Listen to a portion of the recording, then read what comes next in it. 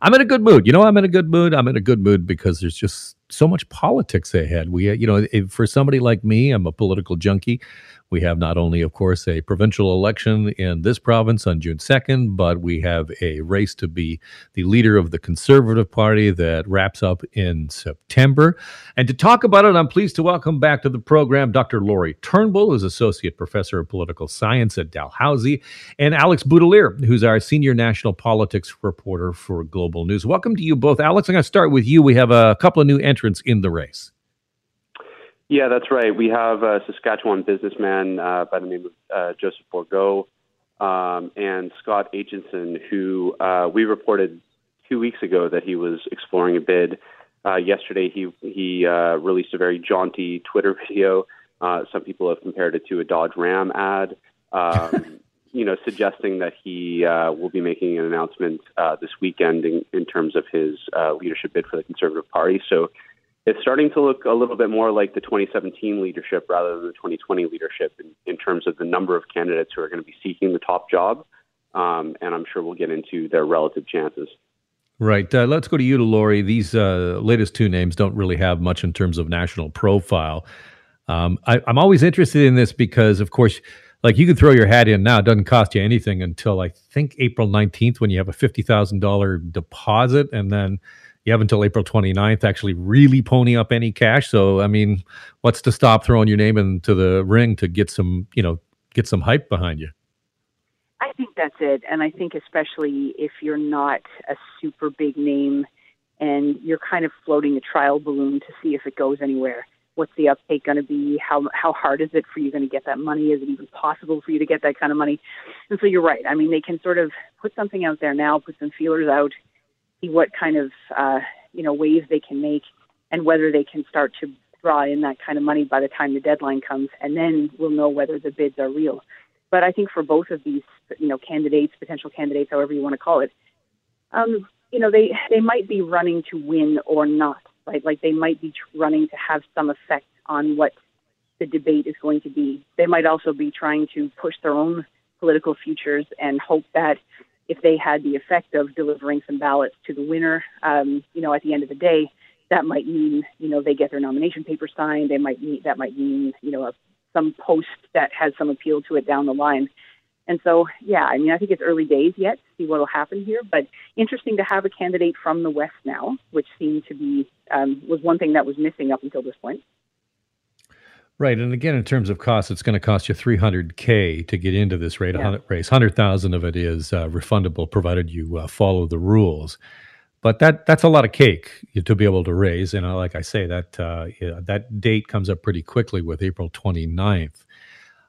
Alex, let's discuss this. Is Patrick Brown a stalking horse for Jean Charest? In other words, is Patrick Brown in this race to draw heat off of Jean Charest, maybe sign up a bunch of members and then deliver them to Jean Charest in the end? Look, I would say that obviously Brown and Charest are fishing from the same pool, right? They both present themselves as people who can unite the party, as people who can, more importantly, if you're a conservative, win a general election, which the last three conservative leaders were not able to do in the last three general elections. But I would say that if you look at their respective campaign launches, Charest has been quiet. He has not drawn crowds. Obviously, he contracted COVID in the first week of his bid, which is not ideal. But I think that, the energy has been pretty low, whereas Brown has been aggressive. He's taken on Pierre Poilievre directly, the presumed front runner in this race. He's been very active. I think it's an open question as to whether Charest, hopes Brown is a stalking horse or if Brown is hoping that Charest will be his stalking horse, right? I don't think you can reduce Brown's bid at this point, given his history of being able to organize in Ontario, his history of sort of coming from behind to surprise people, especially in leadership contests. I don't think you can reduce it to helping Charest. I think, in fact, the reverse might be more likely.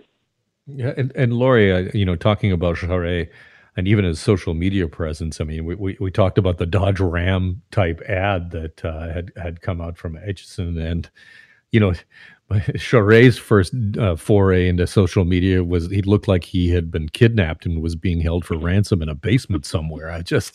It didn't exactly speak of social media savvy, did it? It did not. Like it was very low key. It was, and to be honest, right, in a world where we're all way too used to doing things on Zoom these days and making videos and stuff, like I would think that for somebody who has his level of political prowess and connection, that he could have released a pretty polished ad, if that's what he wanted to do.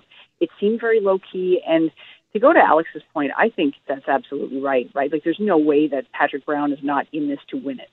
That just, seems very, very clear to me. And he's such a successful organizer. There seems to be no question that his bid has real validity.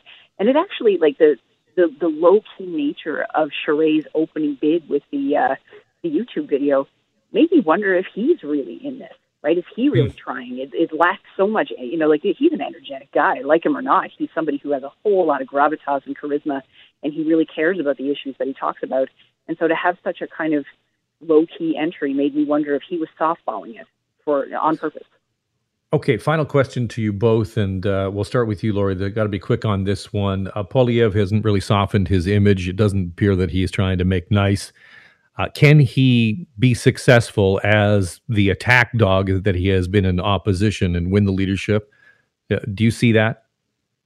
I think that there's nothing he can do to shed his image of who he is as that attack person. He's played that role for many years now, and he's had some success with it, and he's had some media coverage on it. And so I think he's probably he's in that space. That's who he is. He's trying to change that a bit by, smiling in his videos and talking about freedom and talking about what he would be doing as prime minister. But to the extent that he's successful and to the extent that he's the front runner, it's because he's got that, he's got the household name recognition as the attacker on Justin Trudeau.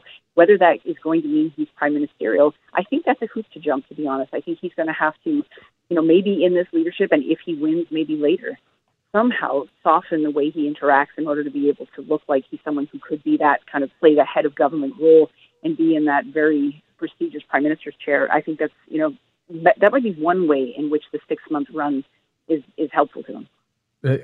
Alex, I hesitate to bring in the Trump comparison, but that's sort of always on the attack.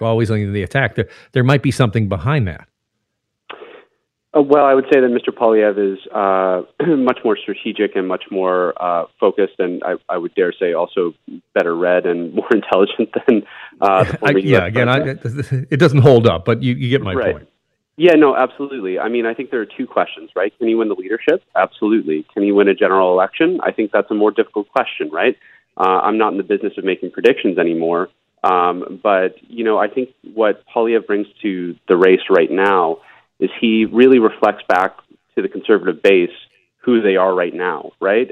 If they want to be angry, they have plenty to be angry about, right? They just lost 2 straight general elections to Justin Trudeau, who Conservatives hate the same way that Liberals used to hate Stephen Harper. Like it borders on derangement. I think the more interesting question to me is what level of support whoever wins this race will have on the first ballot, and what that means for keeping the Conservative Party united. Because I think it's a really open question right now in terms of how you can bring together the quote unquote big tents together and, have everybody rowing in the same direction to mix metaphors. So I think that, after 2 candidates, 2 leaders who won on the last ballot with a lot of compromised votes in a ranked ballot system, I think it'll be very interesting to see how much support whoever ends up leading this party starts with on day one and what that means for their tenure. All right. Well, it's going to be an exciting summer, to say the least, for all of us political junkies. Thanks, Alex. Thanks, Lori. Take care. You. Thanks.